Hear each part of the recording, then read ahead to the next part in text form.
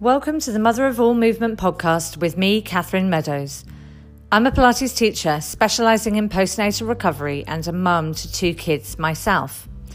The aim of this podcast is to inspire and educate through chats with women who are either working through their own movement journey or work to help women get stronger and recover both physically and mentally after having kids. I want to talk about what they do, how they integrate it into their family lives, and essentially why. Because I believe when we share our stories and our values, we lift each other up, enabling every mother to fulfill her body's potential, gain confidence in her power, and give our families the best version of us to share their lives with. So join me each week to hear these wonderful women talk about their journey.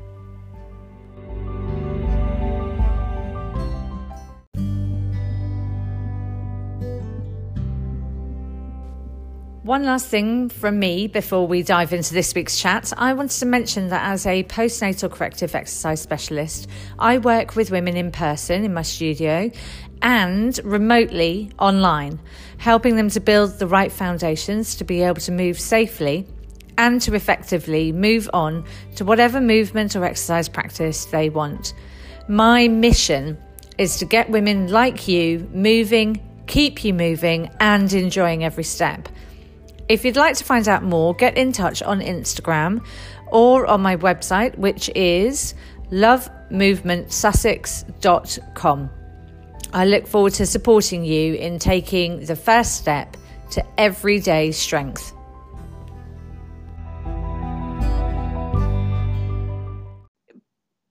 Beyond that, it's about kind of trying with that knowledge to get the woman back to where she wants to be and having a holistic approach to that rather than just thinking about the health of her vagina. And like as a personal trainer, from your point of view, what does that really mean to you in a sort of day-to-day basis, or how you approach the way you work with women that come to you? Yeah, so I think that my sessions that I do with these clients needs to be setting them up for the sort of challenges that they are going to be facing day in, day out as a mum. There's a quote that Brianna Battles has, which is that we're not protected in motherhood. Motherhood does not care if you're injured or weak. You have to just step up, don't you, and keep going, because kind of everyone's depending on you. And that very much is something I take into my approach to my work, that we need to be setting these women up while being careful not to set them back. So, there is a balance there. Yeah. You don't want to be setting them back, but you do want to be setting them up. So Anthony Lowe describes it as kind of finding the fence and leaning on it. And that can feel, I think for a lot of us, if we're used to being really conservative and cautious, that can feel a little bit, that's actually how someone is going to progress. You can't always keep everything super duper safe. You need to kind of progress. Now, the way that I do that is by working with women's health physios, so that somebody has examined that woman from a kind of clinical perspective, and then I have someone to collaborate with over how we get that person leaning on the fence. Because I think it's important for fitness professionals to recognise that we have a limited scope. I'm not there to diagnose. That's someone else's job. But in the context of what I do, I have managed to find a number of women's health physios who are on the same page in terms of, it's more than just saving a vagina, and in terms of you're not protected in motherhood. So kind of on board in terms of progressing these women along, because I think a lot of the time the women want to anyway. They want to move along. You know, if you tell someone who's got an athlete brain that they can only do heel slides and toe taps for 6 weeks or whatever it is, they're going to get frustrated and disengaged. And we all know adherence is the foundation of any program. If you want a program to be successful, the person needs to be adhering to it. Otherwise, you've failed at the first hurdle. So, you know, I feel like I've got a sort of a network of professionals who are on the same page as me, and that's really helpful. So, you know, my training is not really done on the floor, because mum life is not done on the floor, really, sadly, unless you get a lucky window of playing doctors and you're the patient. Other than that. Although normally you're told not feeling better. I'm going to have to stay here for a little bit longer. Can you check my temperature again? Normally you're told that you're not looking dead enough, or not looking sick enough, and you're like, but I'm just doing my exercises. They're like, no, you need to be really sick. Oh gosh, right, okay. Or if you're trying to have a little nap, no, you can't sleep. I'm going to poke you in the eye and make sure. Exactly. So there is no, you know, it's generally not. And so all of those sorts of, you know, as mums, we are squatting, lunging, pushing, pulling, you know, doing all those functional movement patterns every day. So I like to kind of get women comfortable doing those and comfortable connecting with their breath, their pelvic floors while they're doing those in a gym environment, so that when they're doing them, you know, on the school run or on their way to monkey music or whatever it may be, it's, you know, it's familiar to their body, and probably they've been doing it with me with a much heavier load, and it feels easier, you know.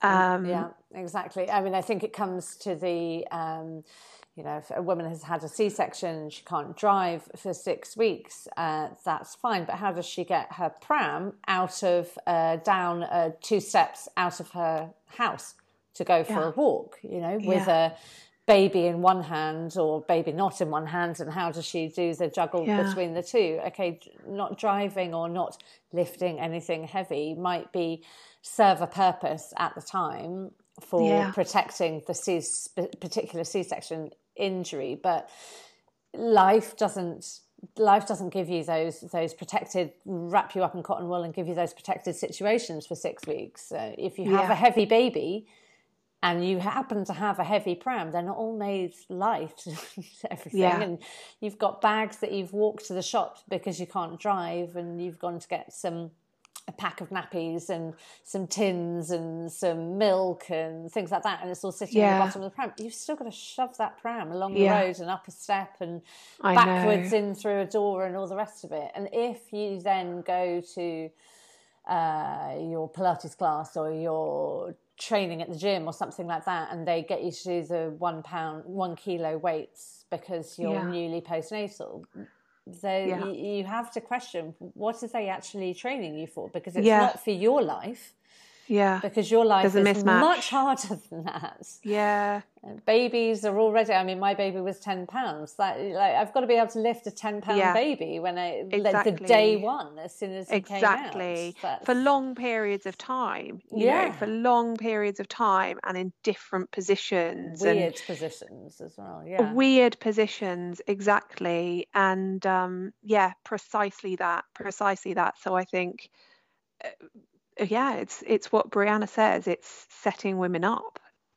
Yeah, exactly. And so I mean, that's for you as a personal trainer. What would it look like to a woman who was going to the gym or on her own, or making choices about the type of environment that she put herself in to get the best support? What would be your recommendation for that? Because obviously not everybody can afford personal training on a weekly basis, but some women might already have a gym membership, or they would be able to make choices about different classes and things like that. So how do they approach their own, like being the advocate of their own sort of body health? How do they approach that?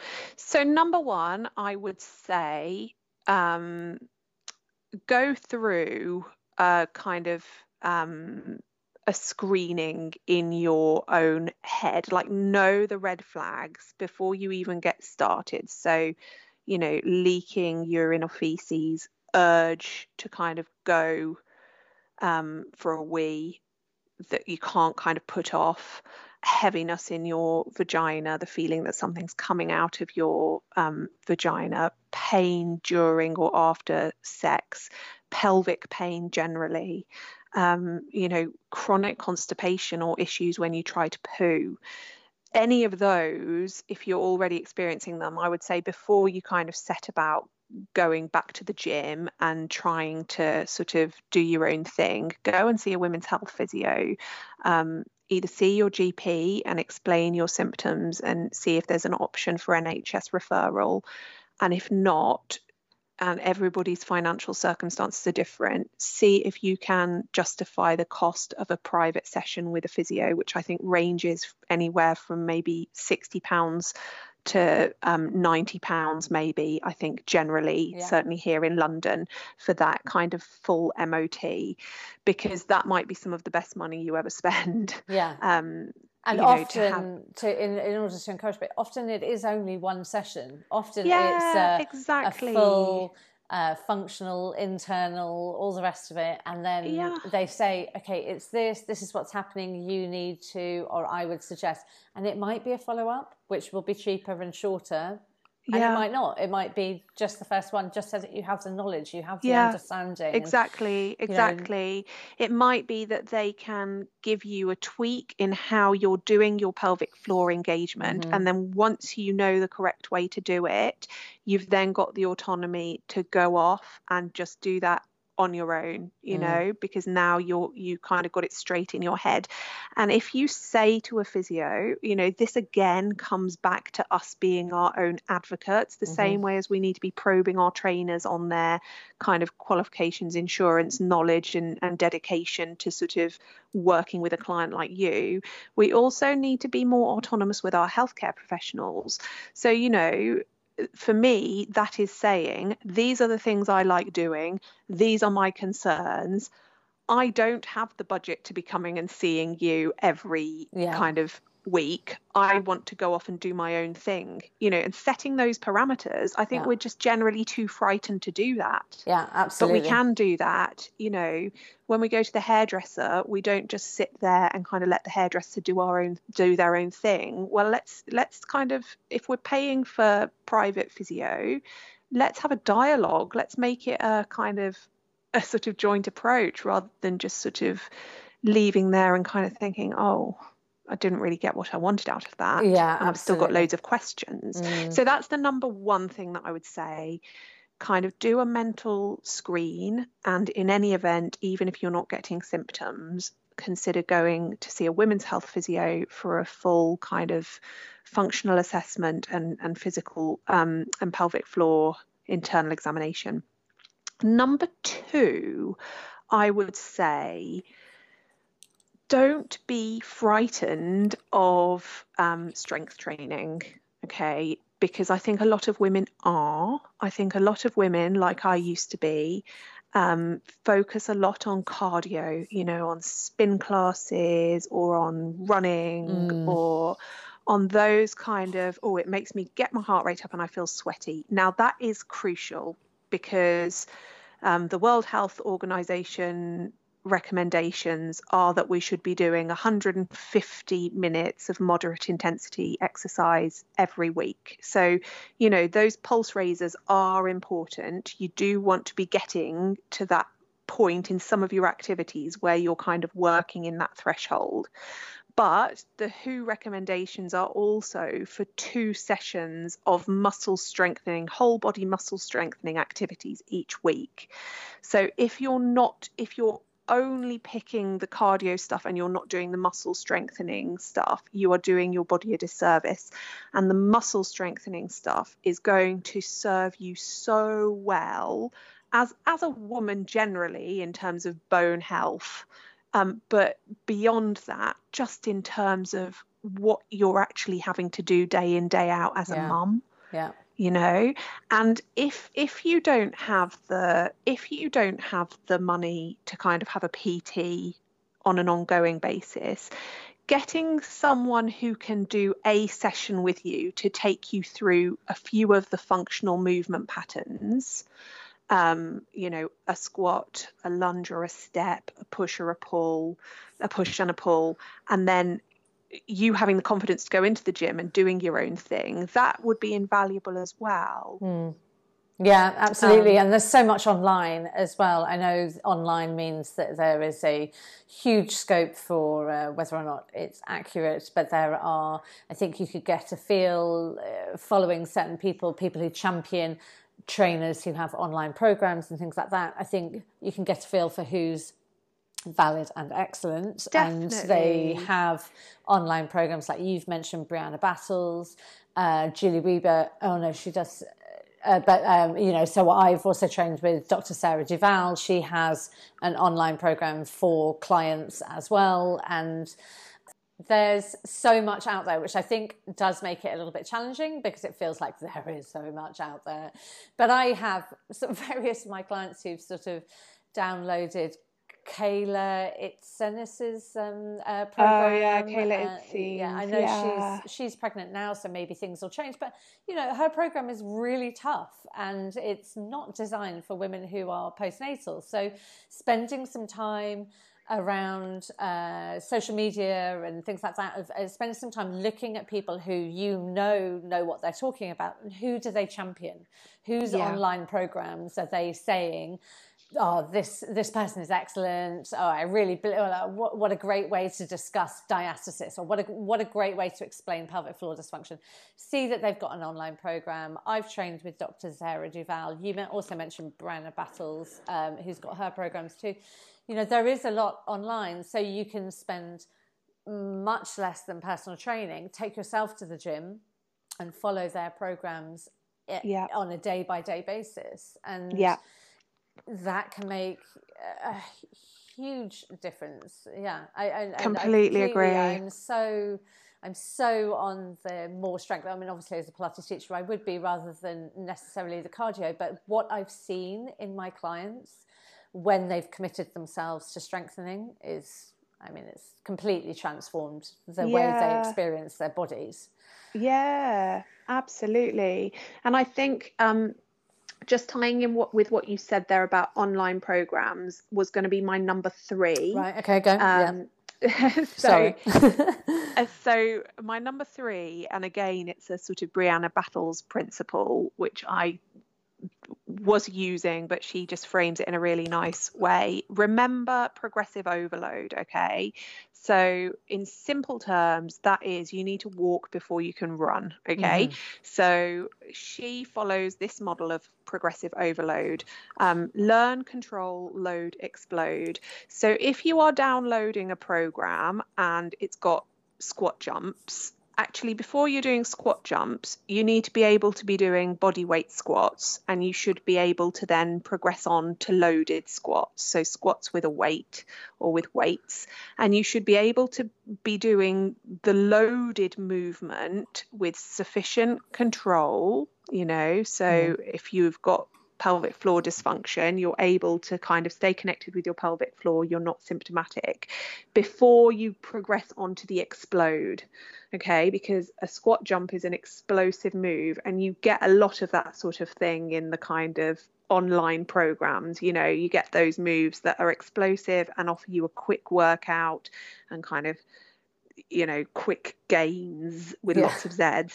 But actually, you need to walk before you can run. And so for each movement, you need to think about how you're going to build up to that explosive, because the explosive workout looks nice and very Instagram worthy, but actually, if you've had a baby, you do need to go back to basics. You need to go back to basics, and that doesn't need to be for a long time, but you need to be confident that your body can do the basics before you're doing the more challenging stuff.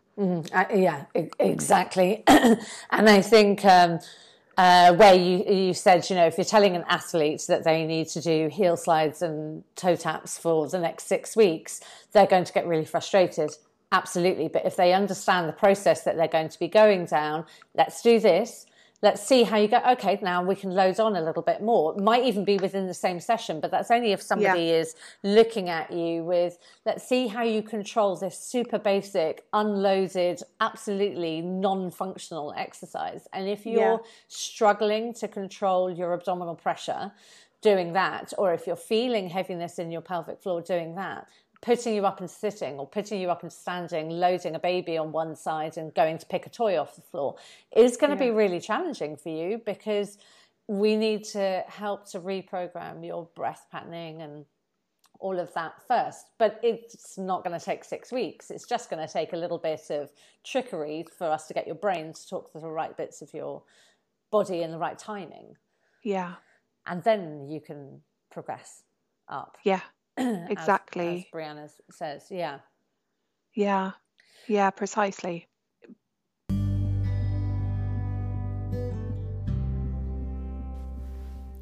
Hi, movement fans. Sorry to interrupt your listening today. I hope you're enjoying the episode. If you are, I'd love it if you would leave a review and a rating on whatever podcast platform you are listening on right now.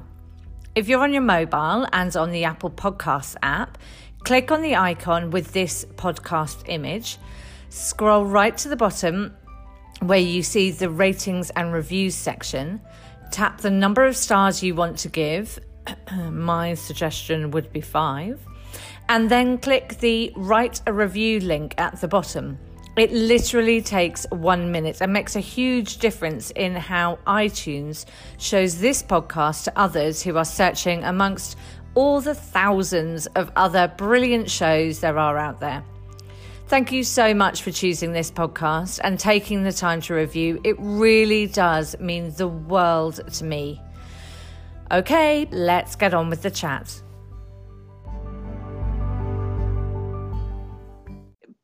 Okay, and I wanted to bring in before when we were planning to talk about your sort of you've made quite a few very comical and brilliantly put posts about, Daily Mail headlines about post-baby snapback and celebrities, plugging various diet things and stuff like that. So why is it important to you to sort of show the real side or to call them out on this? Yeah, I just feel that we all focus on the aesthetic, really, don't we? A lot. And definitely the dialogue is changing and people are becoming more aware of core and pelvic floor health. But, when you have a sort of Daily Mail article which showcases someone in a bikini and it kind of talks about how they've snapped back in record time, that is entirely focused on aesthetics. So it's not looking at sort of how their body is functioning, and it's not looking even on how they're feeling in themselves or how they're coping from an emotional point of view. I think it generally just is unhelpful to women. It's not giving any meaningful information about sort of exactly what we've just spoken about, that is what's going on the inside, and getting a strong foundation internally, which you can't see from the outside, is so super duper important, because look at me, I had done what the Daily Mail would describe as snapback. I looked really fit, but my pelvic floor was clearly not able to meet the demands of that skipping rope station.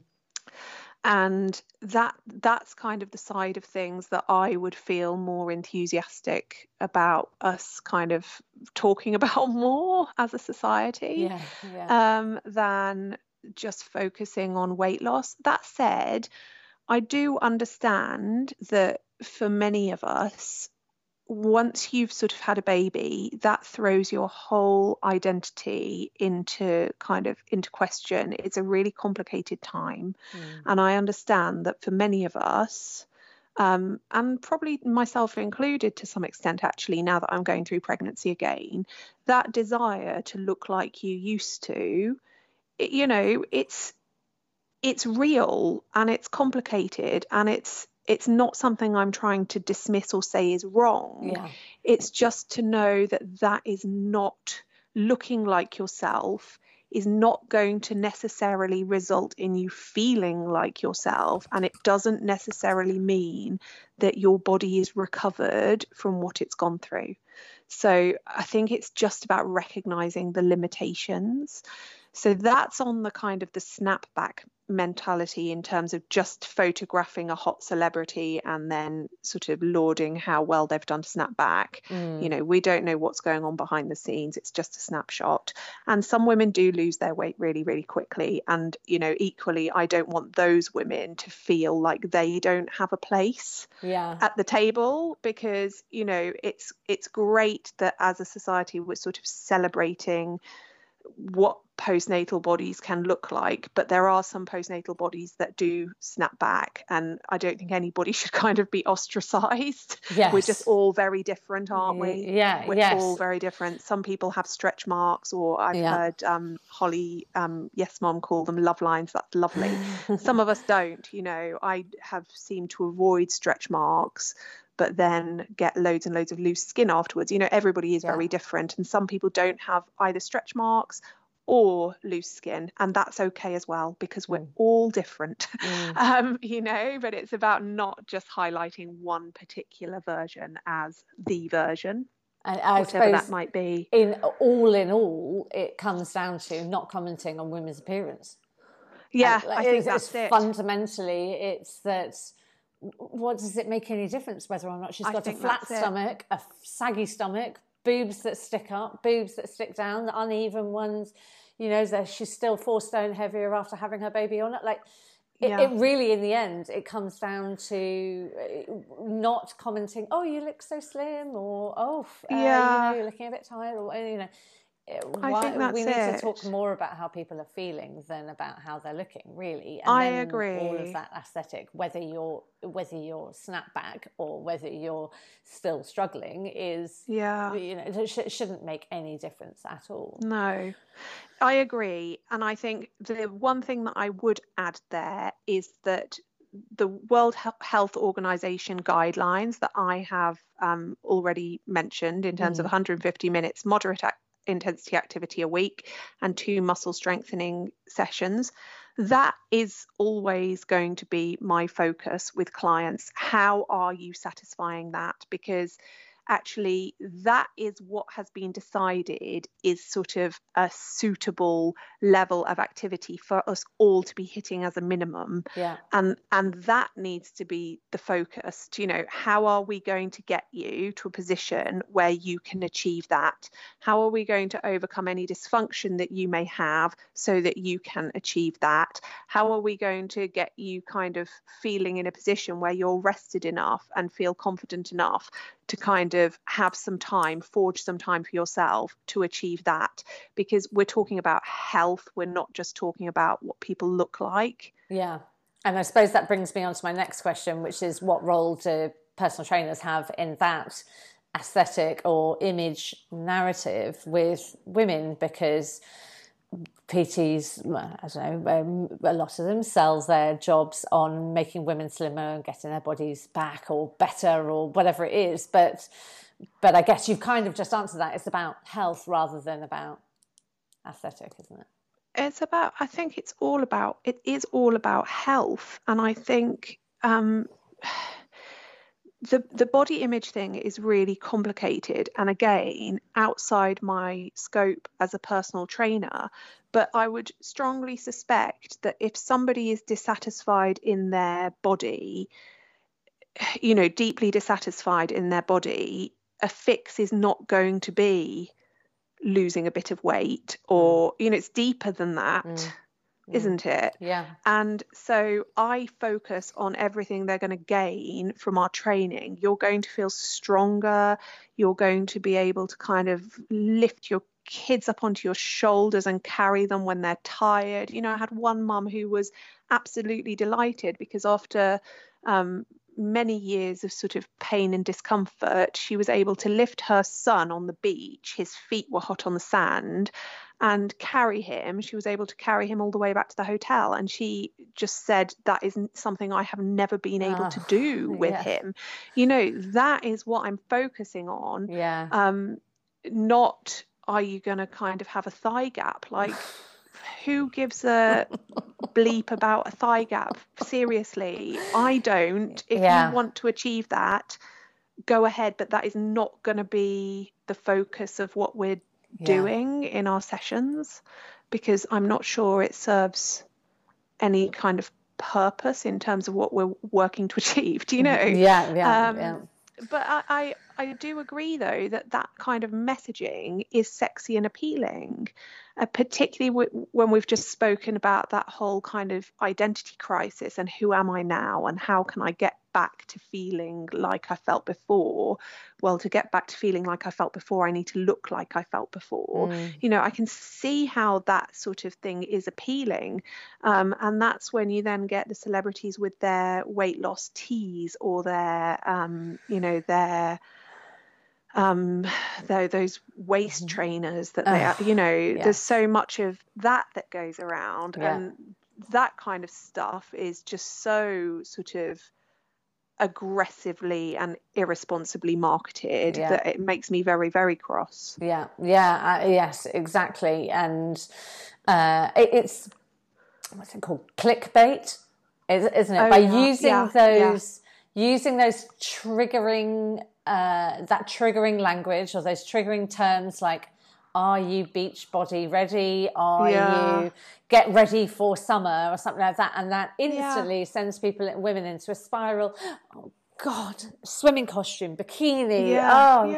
We're going on that holiday to France with our friends. And I've still got a flabby stomach, or my thighs are still wobbly. Well, I'll just buy that online program. I'll waste 60 quid buying that program that's completely inappropriate for me, but because she said I'm going to get a beach body. So if I just flagellate myself by punishing myself by doing the wrong type of training, hopefully that'll work. And then I'll feel even more shame when I get to the end of the 6 weeks, or don't manage to go through the whole 6 weeks because it's basically destroyed me, and feel the shame that I don't look like the model person that's doing the program. I don't look perfect. I'm not, I as this ridiculous ideals that I have of that I should look in my bikini. And so continues the spiral of... Yeah, absolutely. And I think something you just said there actually leads to another point, which is that this is such a distinct period in women's lives in terms of the demands that are sort of being placed upon them, the sleep deprivation, the amount of stress that their bodies are under, that the activities that I am getting them to do or they are doing in the gym should be kind of supporting their bodies, which are under stress, not leaving them kind of so massively depleted that they can't kind of properly function. You know, I went through a period, so after Seb, when I was in that mainstream gym, I think before WeGate actually, but every time I did high intensity interval training, so I would kind of go to group classes and I'd sometimes do them back to back. So I'd do a HIIT class followed by a TRX class, for example. So I'd work really hard and they weren't long classes. I'd work really hard for maybe 40 minutes or just over 40 minutes, but with little rest time.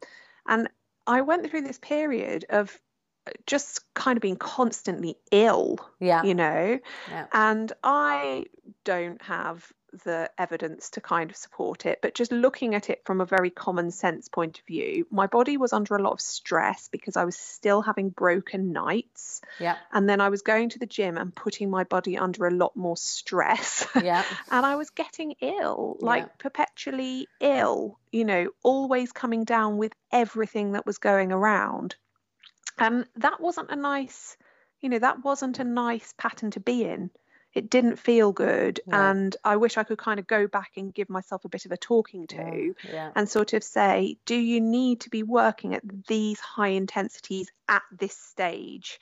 Can you take it down a notch, still get the benefit? Instead of doing shorter, you could do longer, but at a lower intensity.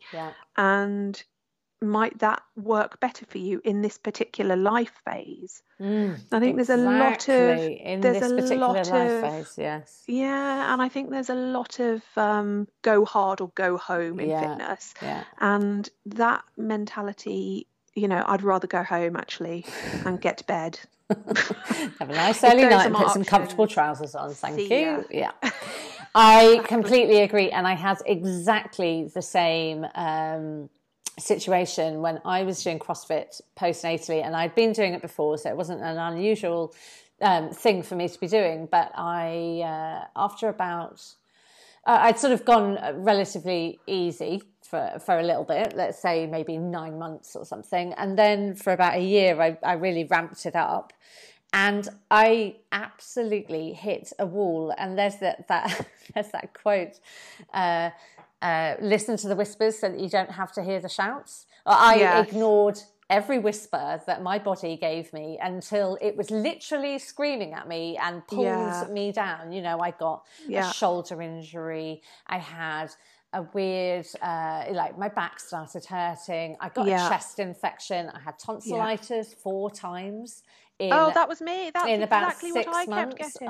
Something like tonsillitis, bacterial, and then I'd be on antibiotics, and then of course there's evidence about how they can wreak havoc. So then you're even more depleted, and then I was going back. I'm like, okay, I'm better now. I'll go back to the HIIT. I mean, I'm just frustrated even thinking about myself. Just like not learning my lesson. Yeah, exactly. And it took me to go to somebody for a musculoskeletal issue, because obviously I was broken and I needed fixing to fix me. There's something wrong with me, and then I can get back to doing all of my high intensity stuff.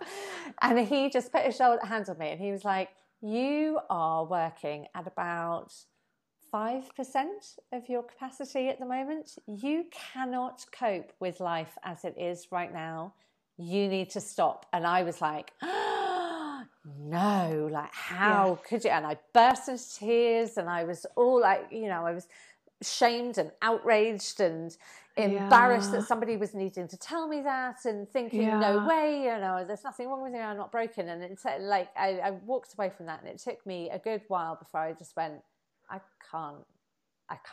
cannot do this any longer. I need to stop. And I had a year of nothing. Absolutely nothing.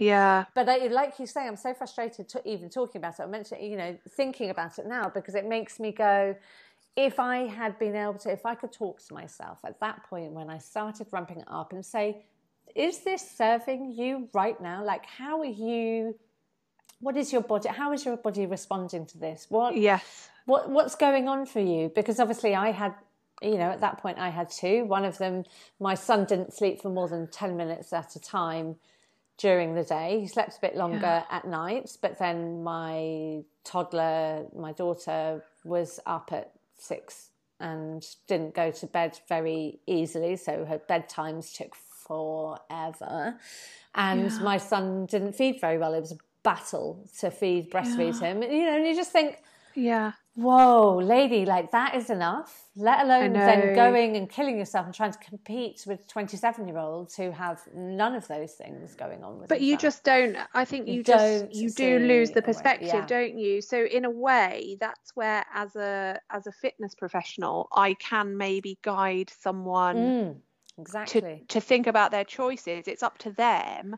But, you can have those conversations. You can ask questions, can't you? You can kind of try to let them know that it's not just okay to rest, but it's crucial to rest.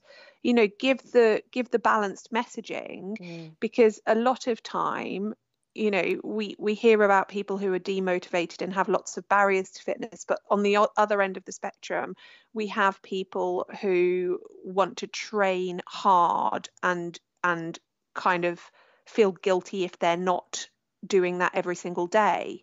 So it's about sort of being able to sort of speak and help each end of the spectrum, really. Yeah. But yeah, I always think of it, and what I'm trying to think of it, how I'm trying to think of it now, as I'm sort of soon going to be going into it for the third time. I used to do 10Ks and half marathons, and I would always work hard on pacing myself. I wouldn't just go off the finish line and sprint hard. I would maybe go for a sprint finish if I had a bit of energy left in the tank. But that's how I am kind of going into this third postnatal phase, as if this is a friggin' long run and I need to pace myself. So even if in those first 2 weeks, when I'm going to be lucky enough to have my husband at home, I'm actually feeling fine and I don't feel tired and whatever, I'm going to rest, because that's part of my pacing myself strategy. I don't need to be doing all the things.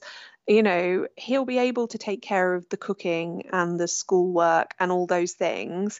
And I am going to focus on resting, because, when those 2 weeks are up, I'm not going to have so much opportunity. In terms of my return to fitness, similarly, I need to pace myself. I need to go slow and allow enough time after each session to see how I'm really feeling, because it's not just the symptoms we feel during the session, it's the latent ones as well.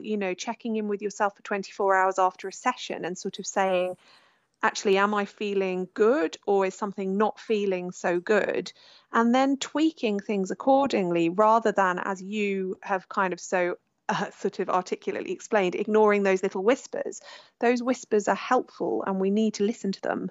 Yes. Yeah, exactly. I'm sure you maybe have the same thing, that various clients come in and they go, well, after I gave birth, I'd had some pubic symphysis dysfunction, then I had a little bit of SI joint pain, and then I had this knee thing, and then I sprained my ankle a couple of times. But they're not connected. I mean, it just happened to sprain my ankle, and I get this neck pain all the time, but that's just from carrying the baby. That's nothing else to do with it. And and then this, that, and you're like, these things are all just little things that add on to that balance, that weighing scale, tipping you from one side to the other. And we're so ready to dismiss them, though, because that's what suits us. And as Brianna says, we're not protected in motherhood. We kind of feel there's no time for me to slow down, actually, because everyone's depending on me. But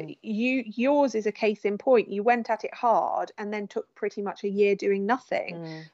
Actually, it's about striving for that moderate, isn't it? That kind of, that wholesale moderate, so that you don't kind of hit it so hard that you then have to have months off trying to get either your motivation or your energy back. It shouldn't be like that. Yeah, exactly.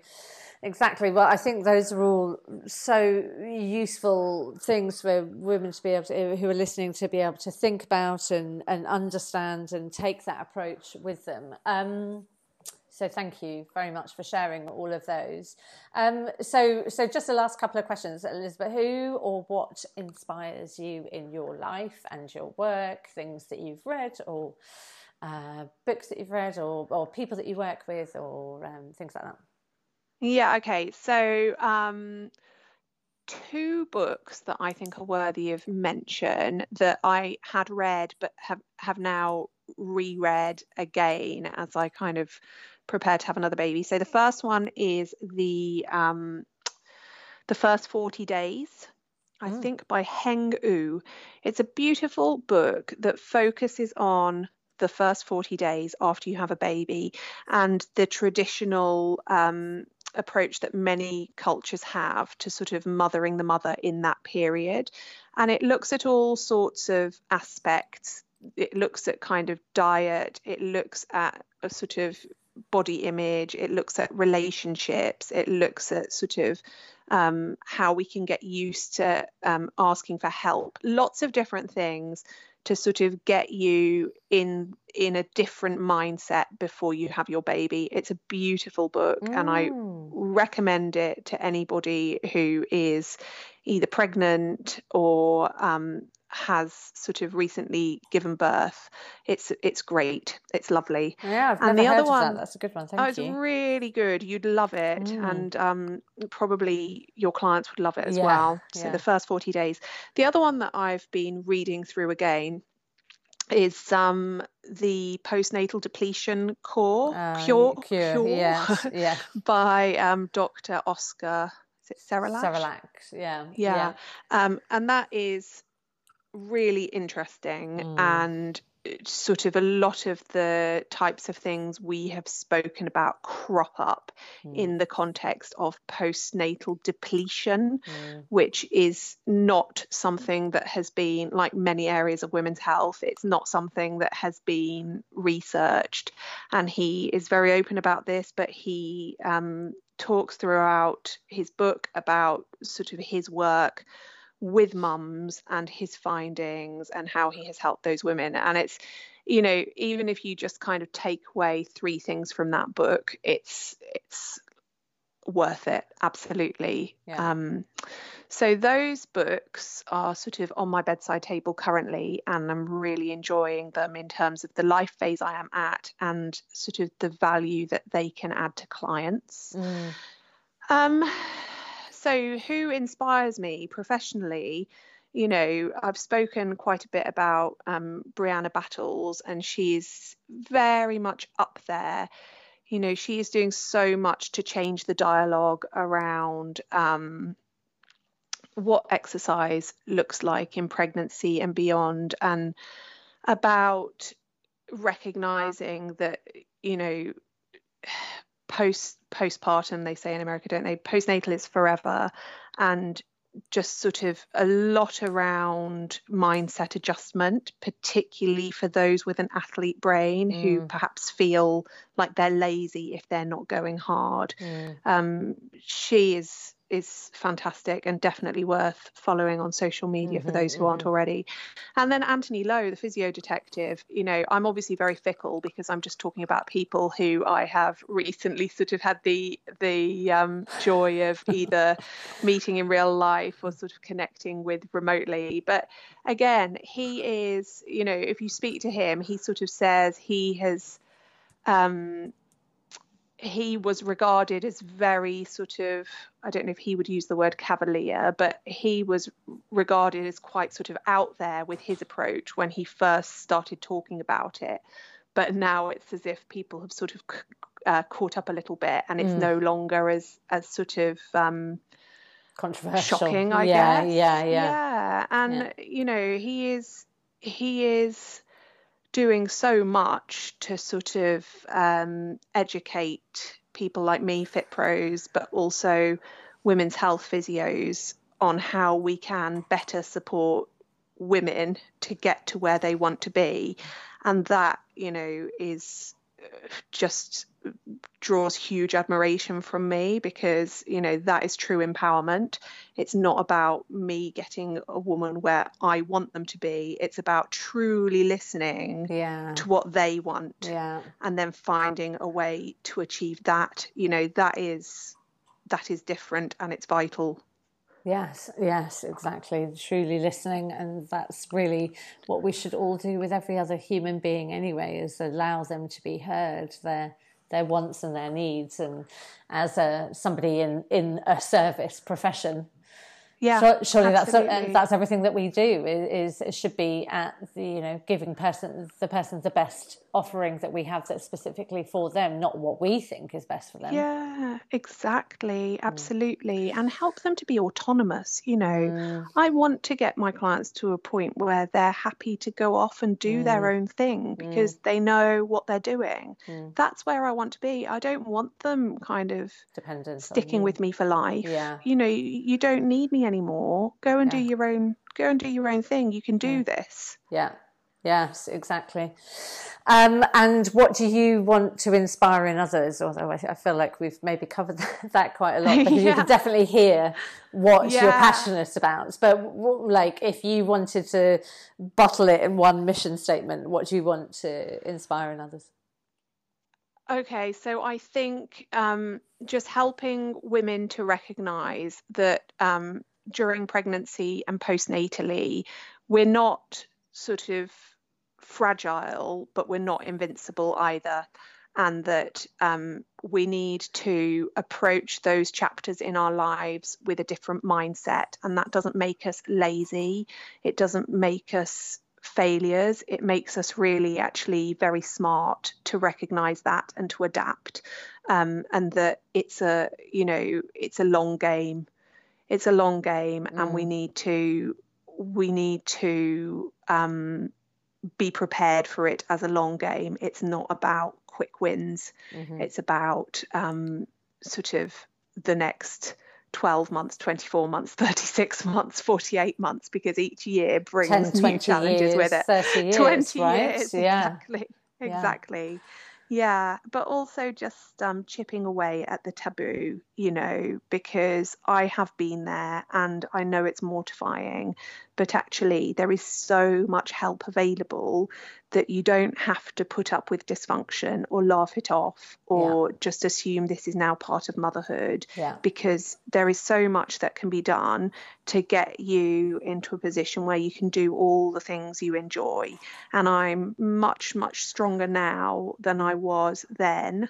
And everybody can sort of have some hope that there is something that can be done to help them. Please don't just disregard symptoms and carry on. Yes, exactly. I think that's a really good underlying message. It's really just to say, don't disregard it, get the help where you know where you need it, and you can do more. You are strong, but you need to build the right foundations. I think that's absolutely. And then from there.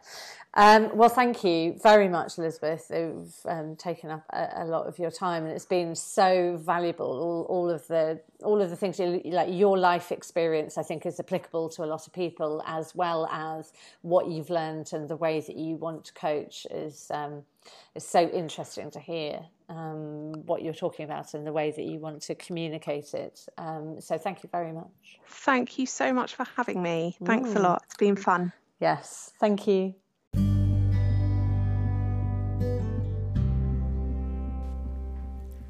So that's it for this week. I hope you enjoyed the episode. Do remember to check out the show notes and rate and review the episode.